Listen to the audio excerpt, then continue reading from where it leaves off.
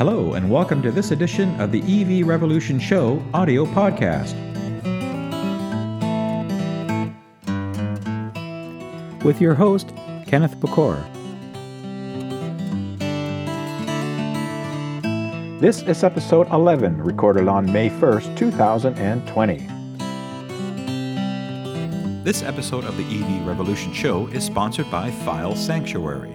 Need a great web host for your business? Need to get email at yourdomain.com? They provide professional, feature-rich web and email hosting for any project you have in mind. Get started today at filesanctuary.net/cloud and save 10% with promo code EVRevShow. All right, well, welcome to this edition of the EV Revolution Show audio podcast, episode 11.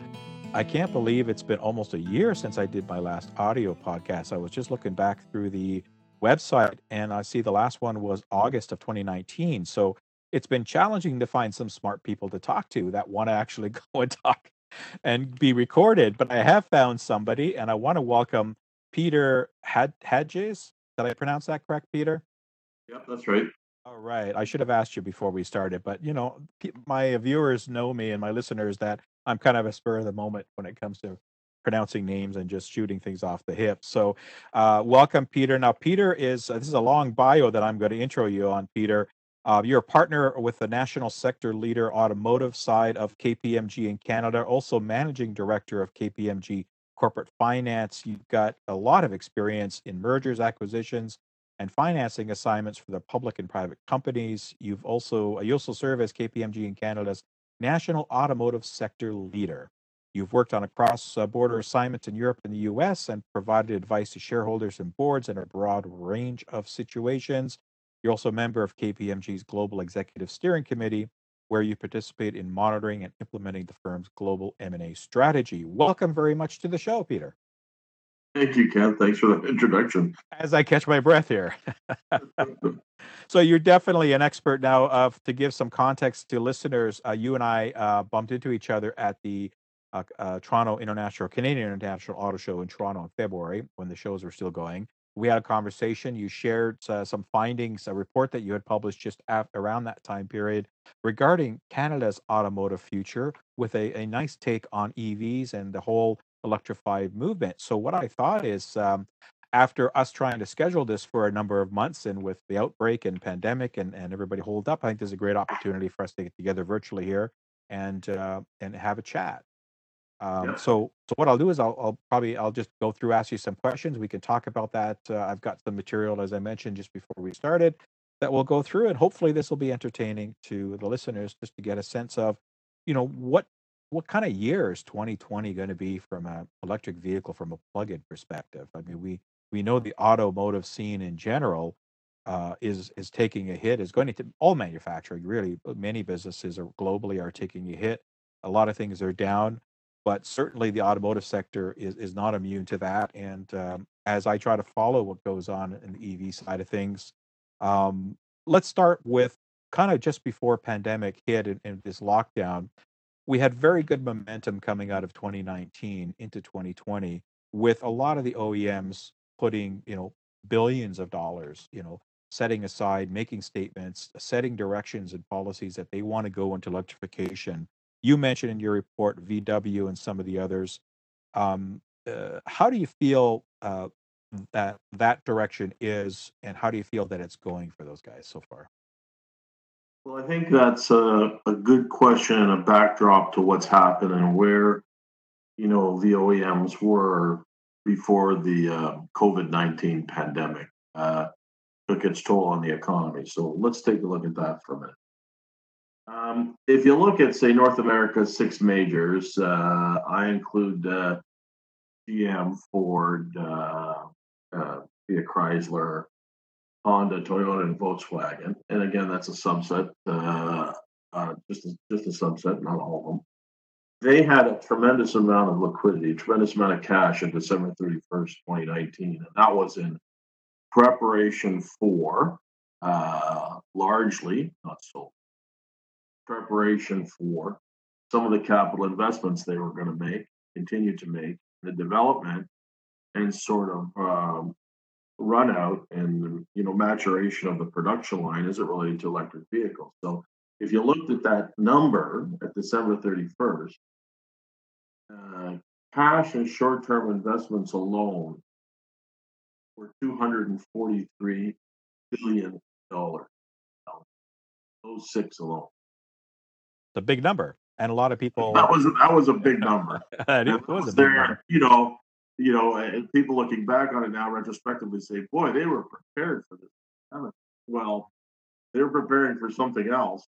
You know, what's happened is we've been, I guess, had suspended operations for, well, let's call it 45 days, a month to 45 days. Now, a month is not, displace an economy or a world economy or an industry. However, the thing that is uncertain is when we return to back into, operating mode, will the consumers follow suit? And given that the inventory that's built up now, although I don't think it's an amount of inventory that's a huge impediment. But there's a lot of inventory that's built. None of it's being sold. The recommencement of operations is expected to start around May 4th, so shortly but staggered. The North American OEMs have said somewhere around, May 18th, back to production. But it's a big supply chain, as you know, Ken. There's a lot of moving parts to this. That requires a very coordinated effort and a global effort because there's global supply. There's global technology development. So there's a lot at work. Having said all that, I think there's an interruption. Do I see it as a significant interruption in the grand scheme of things when we look 5 years out? No. I'm a sort of optimistic in that we will manage the health concerns around the coronavirus. I think we've done a good job of it now. There are fatalities, of course, and that's terrible. But you have to understand those a little bit too. My view is that our 13 million, we had predicted, as you recall, there would be about 13 million electric vehicles to be produced annually starting in 2025. Do I think that's going to be materially different? I don't. I hope not. Maybe it's 11 million, maybe it's 12 million, but somewhere between 2025 and 2026, we see the electric vehicle market starting to take hold, and we think that's still, for the most part, on the table, saving except for one thing. I'm going to qualify my. There has been a fair amount of capital, probably been used in these last 45 days as operations are suspended. We'll have to look at the balance sheets and what they look like. The concern really is, will the consumer return to his former spending habits, and will we be able to experience that? Because the auto industry, in my opinion, is the best beacon for consumer sentiment. It is always referred to. I don't know. It seems to have the spotlight all the time. How many car sales have we had? How many sales in North America? How many sales in the United States? Everyone focuses in on that number, and because it's a big durable good, and it's a real indicator of how confident people feel in terms of their job prospects and job and cash and liquidity, it's often cited. Yeah, exactly. I mean, next to home purchases, the auto is the second biggest purchase. So those both real estate, the housing market, both consumer, a little bit of commercial builds, but are definitely telltale signs of how economic progress or reversals are happening. So I agree. I think the OEMs will certainly be able to move forward from this. But you're right. That big ticket purchase, it's going to be a little bit more challenging in a lot of cases for consumers as they wait for confidence in their own jobs potentially and the markets and the business sense of what happens over the next few months. We know that, as you mentioned, some openings starting to happening. That already a couple of states have started to open up their business doors. Things are happening here in Canada a little sooner. for other provinces versus others. So it is going to be a gradual reopening of the economy. It's really that job sector, as you mentioned, that if I was in a situation where I've got to, like, do I want to make a big ticket purchase in the second half of this year once I get back to work, knowing that things are still kind of unstable? Is that going to wear on people? I don't know. What's your thought on that? I don't know. I mean, I look at my own family as consumers. They don't seem to be troubled by anything. They spend money like it's going out. But I don't know. I had a conversation. And it was a global call or North American call. Again, there were global participants on it too. So Canada's Automotive Group, and we were talking about sort of the trends in the U.S. and what's been happening. And there is a sense, there is a feeling that there is pent up demand. There's a lot of ways to monitor um, consumer interest. As you know, a lot of purchasers have access to all the OEM websites. They can configure cars all the time. Now, maybe a lot of people have time on their hands, so that's all they do is configure cars. But it seems to me that there is demand. I talked to dealers who are selling cars online, and maybe people will, be more motivated to adopt that style of purchase. I suspect there's nothing quite like sitting in it, feeling in it, even if you don't need to drive it. Sometimes you just need to get an idea, perspective of size and shape. But having said all that, um, I think there's a built-in cycle to a fair amount of vehicle ownership. Those that are leased, there's a natural cycle to renew, and I think that'll continue. Secondly, I think we were talking about the car park, the average age of vehicles in the population, and it is aging.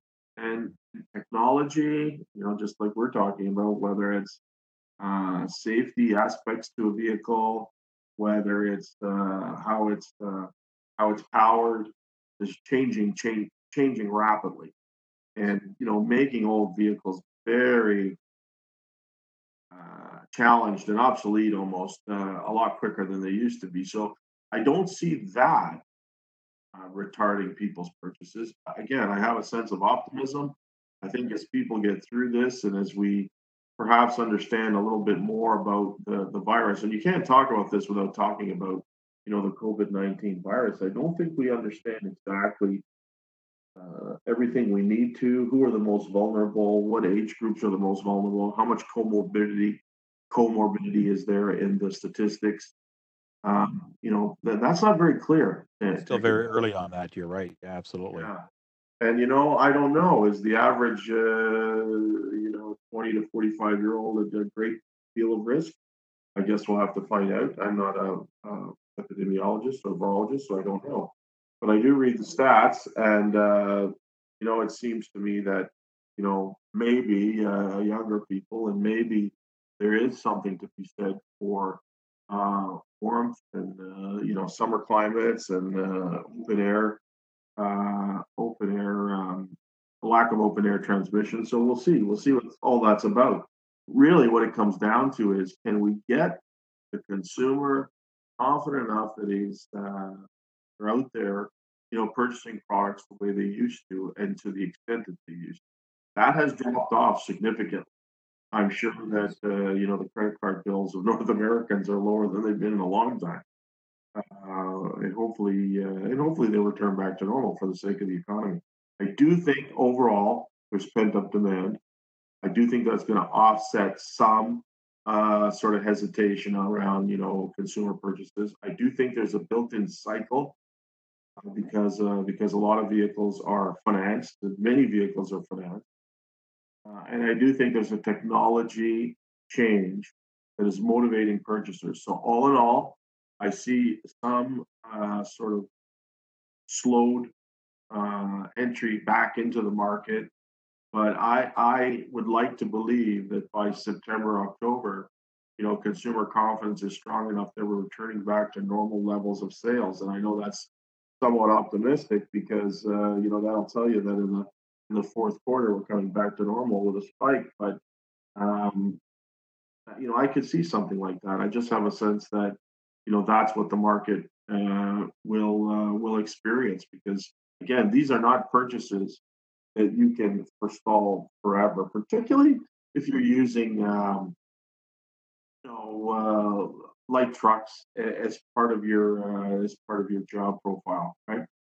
Yep, absolutely. And I think also, we know that governments are going to step in and try to drive and stimulus packages for different sectors of the economy.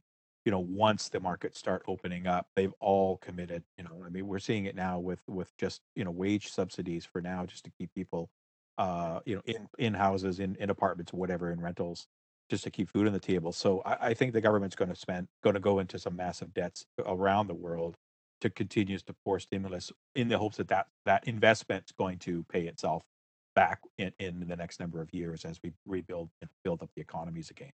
Yeah, So well, I agree. if their behavior to date has been any indication, they sure don't seem scared of borrowing money. That's for sure. That's for sure.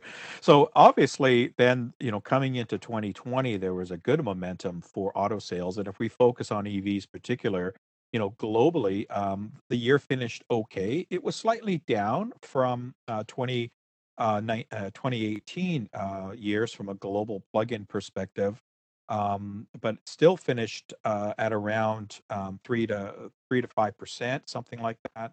The numbers of total auto light vehicle sales are a little hard to find in checking different sites, but somewhere I think we finished around the 67 million for total auto sales globally.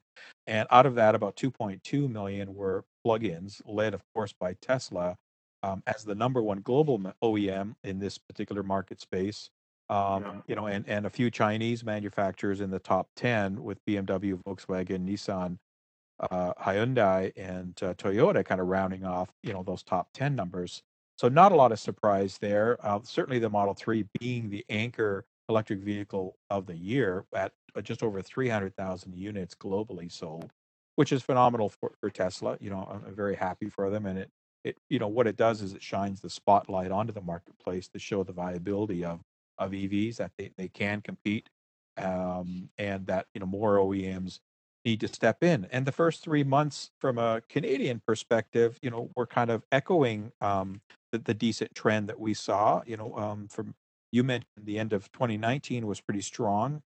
Canada wide, we were just over 12,000 units for plug-in numbers, and in the first quarter of this year, ending March, we were just under 12,000. So it was only a couple of hundred unit difference, and that's pretty good considering that we really kind of started a slowdown in March due to COVID and the pandemic. So to continue to see a fairly decent, strong EV sales going into the end of March. Now, I'm sure that everything's going to maybe not nosedive, but certainly dip downwards for this second quarter. I think this second quarter may be the hardest hit because Yeah. this will be the longest lockdown. And as you're saying, people aren't going out to buy things really, other than lining up at the grocery store and LCBO. That's about it. So, but we're still, we still maintained 3.8% market share in Canada for the first quarter. What's your thought on how those numbers look to you? Well, I mean, they're pretty good. I mean, look, market share is a function of all the units you sell. So Yes. as that moves, market share moves around. But I'll tell you something. Tesla has proven. Let's take Tesla first. Tesla has proven that there is market acceptance now. You look at the Model 3, and they've achieved market acceptance. There's a normalcy. People look at the car, they go, "Oh, that's not right." It's not as unique or extraordinary as it was 2 to 3 years ago. Any Tesla product on the market, and then what happens is people, consumers, for whatever reason, through the act of observation, achieve a certain amount of confidence that that product, that technology, that method of propelling a car must be acceptable because look at how many I see. Yeah, I mean, So, I would say, they must know that guy must know something. He's driving one, so I maybe mean, it's not so bad. And that gets people into the showroom and get people thinking about it because I do think it's a very big decision to go from the internal combustion engine to a different way of driving, and maybe the hybrid is the in between. Although hybrid has its benefits and drawbacks, right? Sometimes Yes. on the highway, the electric hybrid function doesn't really do anything. Right. Mhm. So a pure electric car, and the other thing that's appealing is, for those that have driven them, they know that from a performance standpoint, certainly from 0 to 100 kilometers an hour, it's quite an experience, with the right car. In my lowly leaf, I still get excited when I stomp on the accelerator. So sure, That's right, sure. it's a pretty So nice feeling. Yeah. yeah, so my sense of it is that and there's another thing, that there's an overarching consideration. The All of the major 12, if we include Tesla, there's like 12 major automotive manufacturers. Follow everybody from Ford to Peugeot to Mercedes. Um, None of them, other than Tesla, have really allowed their shareholders to experience an improvement in the stock, despite all of them at the end of 2019, at the end of 2018, virtually all of them, as far as I know. I mean, even Tesla, at the end of 20, positive earnings before interest and tax, EBITDA. They're all positive. They're all making money. All of them. Even their last quarter, which just came out a few days ago, it was a small profit, but it was a profit nonetheless. So again, this is their fourth quarter now in a row of profitability. Yet, as late as January, and I haven't looked at it today, Tesla's market cap was bigger than Ford's. Yeah, I remember. And it was so the multiple applied to those earnings. Tesla does not have the earnings of Ford, for all the readers, listeners out there. Okay? It's Right. not the same, but the multiple being applied to those earnings, the valuation of extremely favorable. The market and investors perceive Tesla as having a big advantage over all the other OEMs because they've invested a substantial amount of dollars into their battery technology. And you can say battery technology is pretty much advanced all the same. I'm not so sure. I think Tesla has made greater strides recently in terms of duration and rechargeability and reprogrammability of their own vehicle. It's a different thing, right?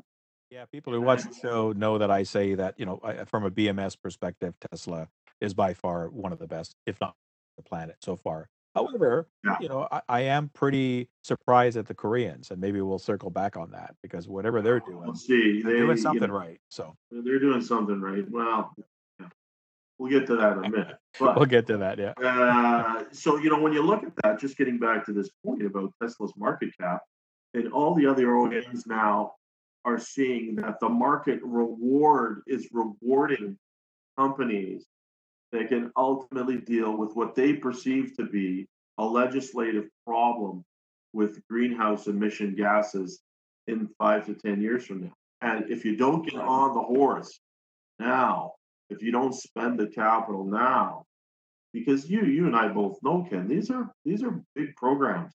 Converting, making vehicles on a broad basis, on an assembly line, efficiently, profitably, Yeah. Mhm. profitably, and the market punishes OEM manufacturers that don't make profit. Punishes. So, they've got to do all of that. You've got to invest in a lot of technology, a lot of know-how, a lot of product. It is a different kind of chassis. It's different. Yes, it doesn't have as many moving parts, but it has different parts. And it doesn't mean that that assembly process is as easy as everybody thinks it is. It's complex, particularly with new launches. And we all know that an unsuccessful launch into a new vehicle that has a lot of problems dissuades or disappoints consumers. And in this day and age, where you have so much social media and so much ability to assess the dependability and durability of a product, the last thing you want to do is make a huge conversion into a product that has a lot of problems. So, with all that being said, I think that the existing OEMs are motivated for financial reasons. And let's face it, they are motivated by financial reasons. But for financial reasons, because the stock market is rewarding those companies that can see the future and adapt to it quickly, and that's how they perceive Tesla. Now, Tesla may also be a takeover target, but my own perspective is that you can never count out big conglomerates like Volkswagen and GM and others. They have a lot of know-how, and they do have a lot of capital. And when they want to get to doing something, they'll get to doing it. So I'm encouraged by the market share. It's really going to have to start to grow. I would say by next year. I mean, all these plans are now baked in. I did recall that Mercedes reiterated, I think as late as January, February, 25% of their product by 2025 is going to be electric. So they keep saying that. Whether everybody can do it or not, I don't know. But again, my projections come from what I read, and they keep saying the same thing. So we, apply, tweak our projections to their own, and we see what they say. But they Oh, yeah. seem to be on track, and it makes sense to me because they've made commitments already. These plans are, when people say we're going to have 25% of our vehicles are going to be electric. Well, they probably planned that, and as the factory commit to the changeover, sourcing, supply, and parts and everything else, that's probably going to happen. Yep. I totally agree, and I'm glad that you mentioned that fact about the time frames for, especially the legacy OEMs to shift into newer territories like electrification. I think they can all agree that there's a market. It's still a small market today, but there's a market, and a big part of our future is into that marketplace. Where we see a market tipping point, you listen to some analysts tell you it's like Tony Seba, it's already happening. I think as you do that it's a long ways away from a total market tipping point, but we will get there in chunks. But those investments, as you say, they take years to pan out, right? 5 to 7 years to retool, make those investments. That's why when you hear VW talk about selling a million EVs by 2025, it's going to take them some time to get there, maybe 2026, that kind of stuff. And but they are going to do it. So I get a lot of viewers and listeners that comment and email that VW is just making hype, it's just press releases and Ford and GM, but you got to start somewhere, and it does take time to roll these things out. And when you look at a company like VW with 100 and 30 some odd plants around the world, 600,000 workforce, in all kinds of geographies. If anybody's got the muscle, the resources, and the might to do it, it's somebody like VW Group, Oh, yeah. with their brands and everything. So, and it might seem slow to us, and I admit it, I get frustrated sometimes in listening to these announcements and going, gee, I wish Honda would kind of really do more. Or Toyota, like we won't go down that path today, but I do understand that these things take time, and I want to just end that comment about Tesla and their market leadership. We have to remember all they do is battery electric vehicles. So by all stretch of the imagination, really, they should be the experts. They should be the leaders in that market because that's all they do. All the other OEMs do multiple products of different systems and different types and service global markets for their reasons. So, I expect Tesla to be the best because they should be, because that's their bread and butter business. And, going into the first quarter of this year globally, Tesla again is leading the global brand sales. I've got some numbers here that are the first quarter of this year at just over 88,000 units a year to date for Tesla, with again very similar players in the top 10. I think VW is maybe a tad higher. Nissan's dropped the 10th. They need to kick it up a notch soon to start being more competitive. But a lot of the same players, and we're at a pace of about 460,000 for the first quarter, which if you do the numbers out times that by four, it's going to be well short of the 2 million or 2.2 million that we did last year globally as a marketplace.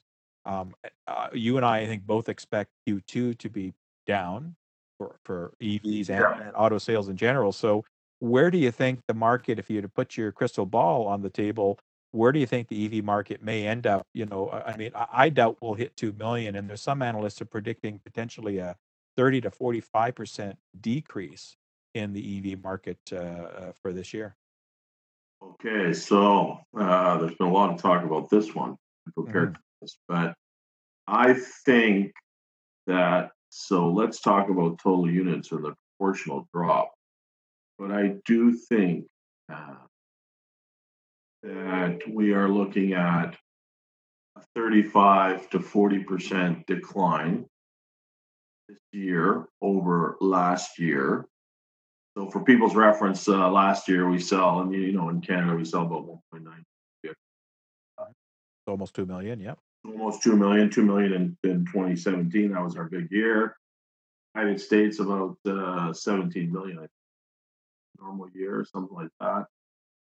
And so this year, if we get to 1.25 million in Canada and 14, maybe across North America in total, we're at 14 or 15 million against 20. Again, you're looking at 25% drop off. So again, I don't see why that wouldn't be proportional. If anything, Yeah.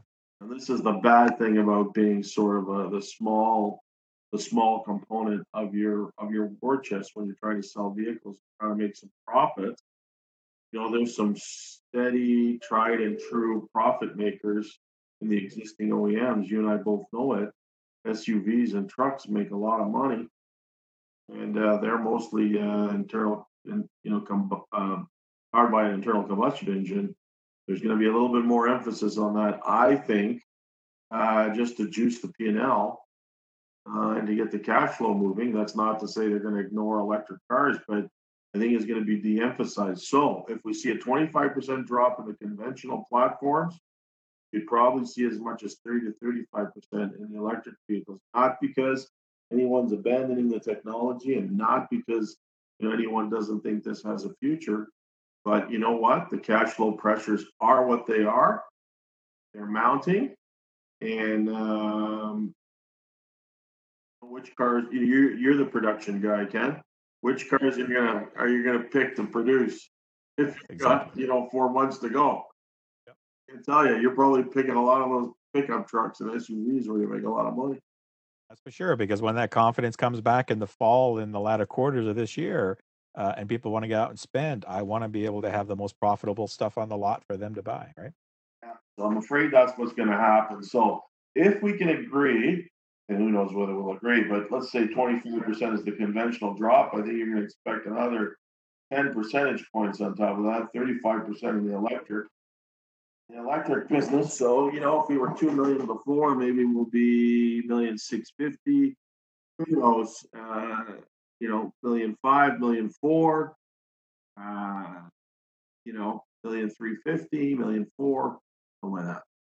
Yeah, and some of the other countries that have, potentially China that's come out of this a little sooner than everybody else, they might pick up some of that slack and maybe Yeah. overachieve. Who knows?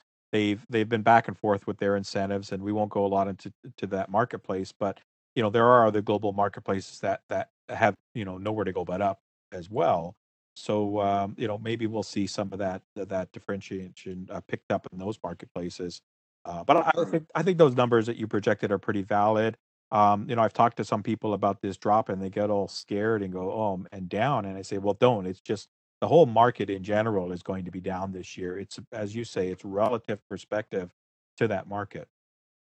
Yeah, I don't read anything into that. I really don't. This is an interruption that was Yeah. unanticipated. I don't Yeah. want, listeners to think, this is sort of the some kind of big setback for electric vehicles. I don't perceive that. I don't believe it, and I don't think that's in the long term plans of any of the OEMs. Like I said, there's already been commitment that are irreversible, but you know what? Very difficult to reverse. And dollars committed and capital committed in the auto industry needs to generate a return, and they're going to make it generate a return. And in my view, that's going to lead to production. If it's not in 2025, where we hit the 13 million, maybe it'll be 2026. So again, this year maybe we'll only have 25% reduction. Maybe it won't be as bad as 35%. We'll see. But my hope is this will allow maybe the engineers to have that brief sober pause, work on really modifying and making their electric platform more refined. And who knows, it may speed up the process at the end of the day when it really gets rolling. I really would like to see the advancements that Tesla is making on recharging time. You and I have talked about this before, but you fill up a car with fuel, it takes about 7 minutes, 4 to 7, depending on how much you put in and how quick you are with your credit card. That is something that the North American consumer, they will have to battle no matter what. And you're going to have to charge your car for unforeseen reasons. And that's going to really if that can be overcome in some way. And I'm not saying 7 minutes needs to be the benchmark, but 15 to 20 is not too bad. And obviously, charging at home doesn't cause you a problem because you're moving around all day. But sometimes, you run into unanticipated issues, as we all know. So the charging time, the strides that Tesla's made there are very good. And I think if they can keep at it, and maybe they've reached a theoretical maximum. I don't think so. I do think there's some more from what I've read. And again, I'm not a battery engineer, but from what I read, there's some changes coming too. There could be more improvements. And that's very exciting. Very exciting for the consumer. Very much so, and those are good points. I mean, this decade, I believe, is going to be unprecedented in the technological growth of that EV marketplace. With things like faster charging, with things like better battery technology. More density in a same physical footprint or smaller physical footprint. Which everybody's striving for. I think we're at that sweet spot from a range battery, sizing perspective. Now it's just a matter of, as you said, Peter, let's get that gas station like experience, closer that we can from an EV charging where it's needed. And I think strides are being taken. We're seeing 350 kilowatt charging, come out in vehicles, which will 80% in 10 to 15 minutes. I mean, you're starting to get down to those experiences. And we're only at 2020, so never mind into 2030. But you're right, that is a barrier, potentially a barrier to adoption for people that aren't, for the ICE fee business has been around over 100 years. So there's a really established mindset around that. And I think in this decade we'll see that shift to a different mindset as some of the younger buyers are starting to get into their out of college universities working and build families and all that stuff and into buying they will understand and accept this kind of technology a little bit easier. Funny though, but most of the EV people that I know are older people like myself, and that's mainly an affordability aspect, right? I mean, Tesla's opened it up for a little more younger crowd, so we do see them. But if you do a demographic graphic, the traditional EV owner is probably 45 to 70 or something like that, or 65. So it's interesting, but that's an affordability aspect. But great points. I mean, I'm glad we talked about that because charging infrastructure is going to continue to develop and just get better.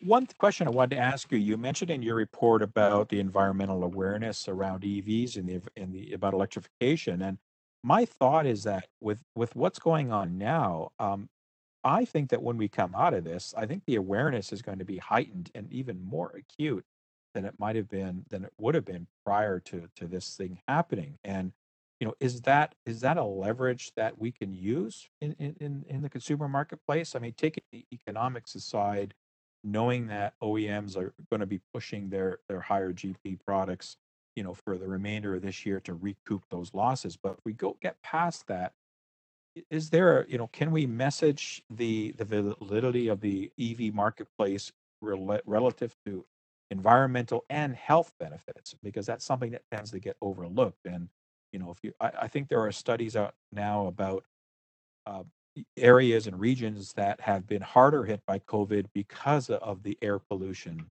that they have, like LA and China and India and New York and some of these areas, that there is a correlation of data that, where there's higher smog and these kind of things, it's a higher or more serious cases of COVID.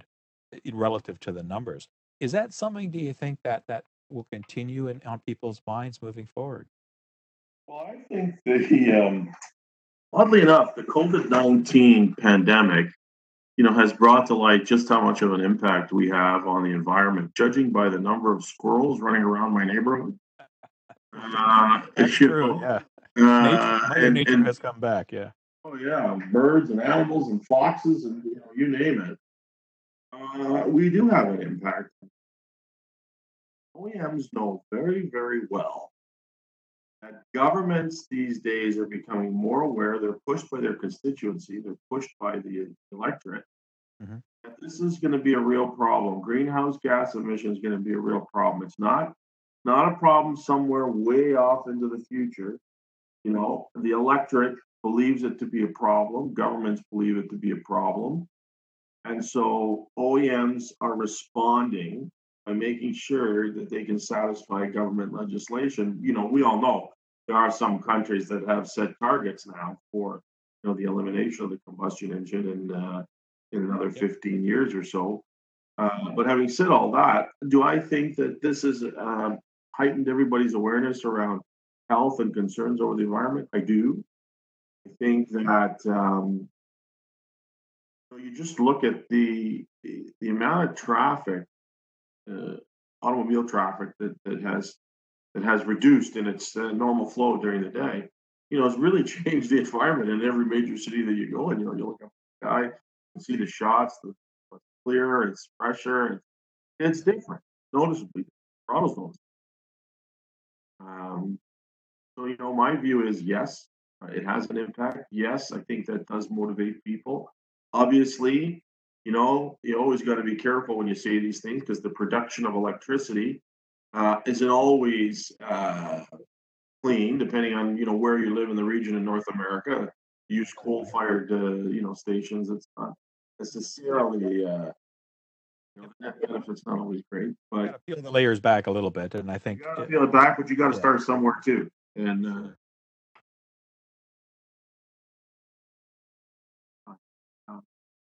look, I think yes. I think there's going to be a greater awareness. Again, just getting back to you know charging times or whatever. Everyone talks about range anxiety, you know, and the range of the battery and how far it'll take it. This all disappears, as long as you can charge it. There's enough stations, and again, for listeners, I always ask this trick question: how many gas stations there are in Canada? So I'll give you the answer. There's only about 12,000. It's not that big a deal, to either convert, add on, augment. I shouldn't say it's not a big deal.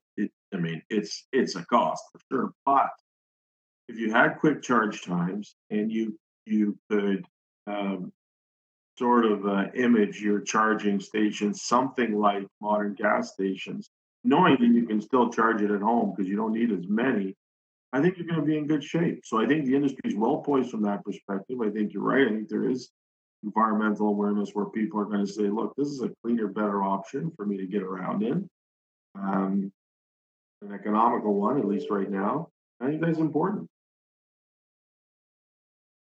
Absolutely, I totally agree with you. Couple other things I just want to cover before we finish on the show here. About the technology, we know it's advancing. We talked a little bit about that in charging and batteries, but there's all kinds of other things that tend to be coming out. In some cases, more on EVs. I mean, Tesla with their full self driving, which isn't 100% there yet, but they've been testing it for a while. We know Cadillac has a really good almost full self-driving assist mechanism as well, which is really good. But more stuff, facial recognition, biometric vehicle access, active health monitoring, different things with regards to manufacturing with reconfigurable body panels and window displays. I remember, I think the new ID.3's got a large amount of a HUD type space, I believe, for for nav and for turn signals in the windshield and this kind of stuff, so you can see things. And what's your take on the future? I mean, how this is going to happen unfold over the next few years, and Canada's contribution to that. Well, look at this is the name of the game. Next to electrification and different propulsion, vehicles are going to be a lot safer. Deaths and deaths per capita have gone down steadily. Um, Fatalities have gone down. Traffic fatalities have gone down steadily. I firmly believe it's because cars are safer, better to drive. They brake better, and with these monitoring systems that are being introduced into vehicles, um, and I think, again, listeners should understand that, much of this technology was introduced to safeguard the driver, and just to create their safety measures. They just happen to be have the capability to sort of steer the car on its own when required. Yeah, I remember just Uh, basic cruise control. I got pretty excited over that. yeah, Back in the 70s, right? yeah. So, but I think it's going to be a much safer environment. I think that's good for everybody. I foresee insurance costs going down. That's a good thing. I think that these technologies, sure, they're going to be hampered by weather and environments and the location that you're in, but they will advance so that they're not always visible. Some of them are radar based. The roads and infrastructure will change to accommodate that over time. I think it's a great development. I'm personally very excited about that. People have asked me, will it take the fun out of driving? And my response is, as long as the buttons are there to turn it off, no.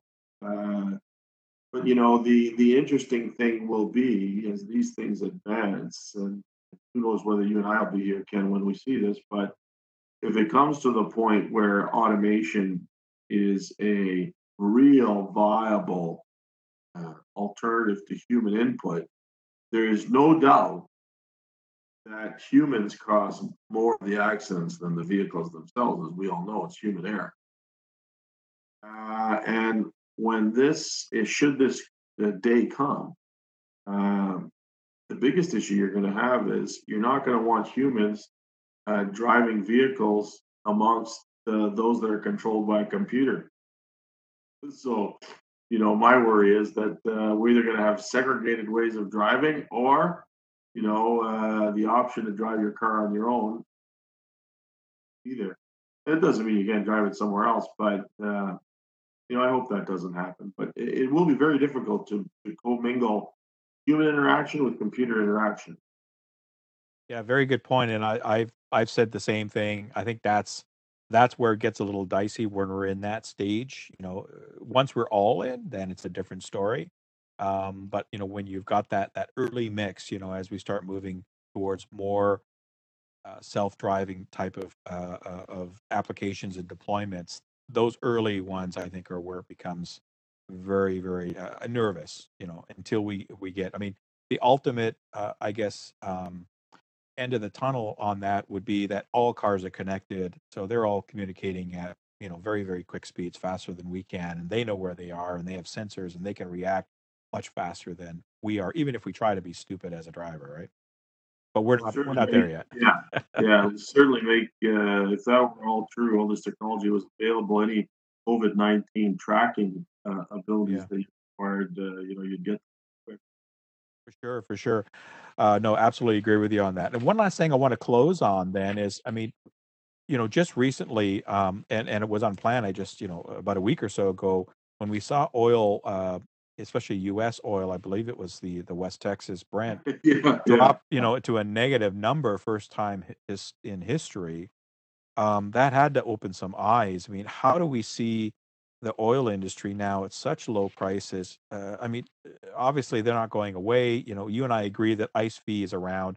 I tell people internal combustion vehicles are around for decades still. It's not an overnight shift. I mean, nobody's producing enough a year to get rid of them anyway fast. So that's going to take a while. But what's the future of oil, and where do we see, what's going to happen with all this? Biggest problem with oil that I see, and is that it's got so many, um, artificial inputs is the wrong word, but so many influences around its supply. If the price falls down to the point where, you're paying people to take it, you won't be producing anymore. Trust me. If this persists for a long time, we'll have to go to electric. Yeah, for I sure. know that's not going to happen, but um, look, I see it recovering. I see that there was a big gamble there by by Russia, obviously, and people didn't want to back down, started producing. Who knows what kind of pressure they expected to put on, North American shale producers. Not sure. Not sure what the motivations were. The cartel and the oil producers of all people know the laws of supply and demand. All producers, all makers of things, they know it very well. Whatever they were trying to do and whatever their motivations were, it just goes to show you when you artificially affect the market like that, you better have a phenomenal amount of staying power because prices can become very volatile and change. So I don't think it's going to persist. Number one, they can't afford it to. They can't afford it for sure. And number two, part of that decline in price has been affected by a very unusual event. We shut down the global economy at the same time, for the most part. And what's been affected is some of the world's biggest consumer markets: Germany, the United States, Spain, France, Italy, Sweden, um, you know, all of Canada and the United States. That's a big consumer market to shut down. And also the industries that are drawing upon that marketplace. So not just consumer automotive transportation, but commercial transportation, Yeah. air transportation, rail. I mean, for the most part, everything is pretty well shut down Yeah. with the exception Airline of or traffic. minimized, right? Yeah. Yeah. So there are factors here coupled with, I don't know, just a bad strategic move. I do not understand what the producers were thinking, particularly in this environment, probably to gain some kind of strategic advantage. That's proven to be very costly. Any final thoughts? We've talked a lot, probably more of our conversation regarding North America, but from a global perspective, Peter, what we see, what we've talked about as where we see that the market's going here in North America, where we see some of those trends. Is it your feeling that we're pretty well mimicking what's going to happen around the rest of the world for most of the major markets? Is that a fair assumption? I think so, Ken. I will tell you that as a result of this pandemic, as a result of this COVID pathogen, I would say that there will be inevitably a rethinking of how products are manufactured, how insular economies become.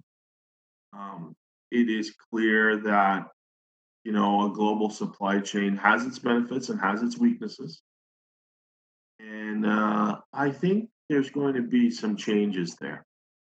I by nature I'm a free trader. I think that free trade makes a lot of sense, but you've got to have all the participants, playing by the same rule book, and things are more complicated than they were 200 years ago when you were trading wheat for oil. We just want to make sure we understand that. It's a new time here too. No, you're absolutely correct, and so hopefully we've given listeners some food for thought. I'll Yeah. have to watch or listen back to the show. Come January, February, about a year or so from now, just to see how close we were in our kind of Yeah, crystal that's ball, right.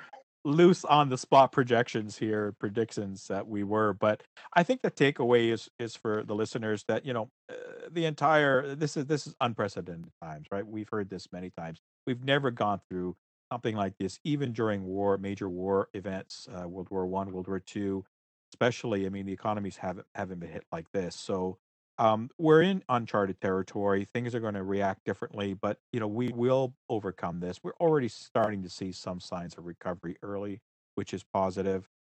We will see the economies and the markets bounce back. To what degree, though, that's again going to be different, and it's going to be, as you said, Peter, I think a rethinking and a slower, a different approach to things, a different mindset for a lot of areas, especially in the automobile market space. But that momentum that EVs has been gaining in market share and in acceptance over the last several years, I think will continue to go. You may see this hiccup where again all the numbers are going to downshift for a bit and then start moving forward again.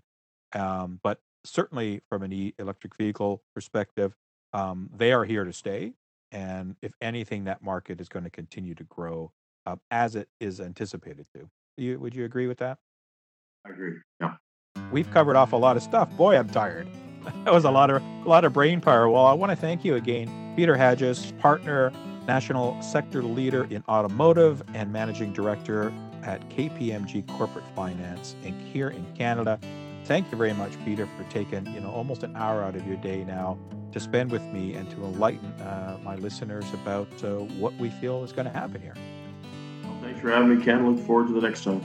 Yeah, thank you very much. We'll definitely keep in touch and enjoy the rest of your time in lockdown mode. But I'm hearing rumblings here in Ontario that we might start seeing some loosening of that come mid to end of May. So maybe a couple more weeks for us. Who knows? We'll see. But thank you very much. Stay safe, Peter, and all the best to you. Yeah, you too. Thank you. And for everybody listening, thank you very much for taking the time to listen to the audio podcast. Please, I hope everybody is staying safe and following public guidelines wherever you live. And until the next show, you know how to find me. You can always watch my videos at the EV Revolution channel on YouTube. Please check those out as well and subscribe. And I'll try to get a little bit more frequent on these podcasts as we move forward. Again, it's just tough to find people sometimes that want to talk. Anyway, thanks everybody for listening. Take care, and we'll talk to you next time.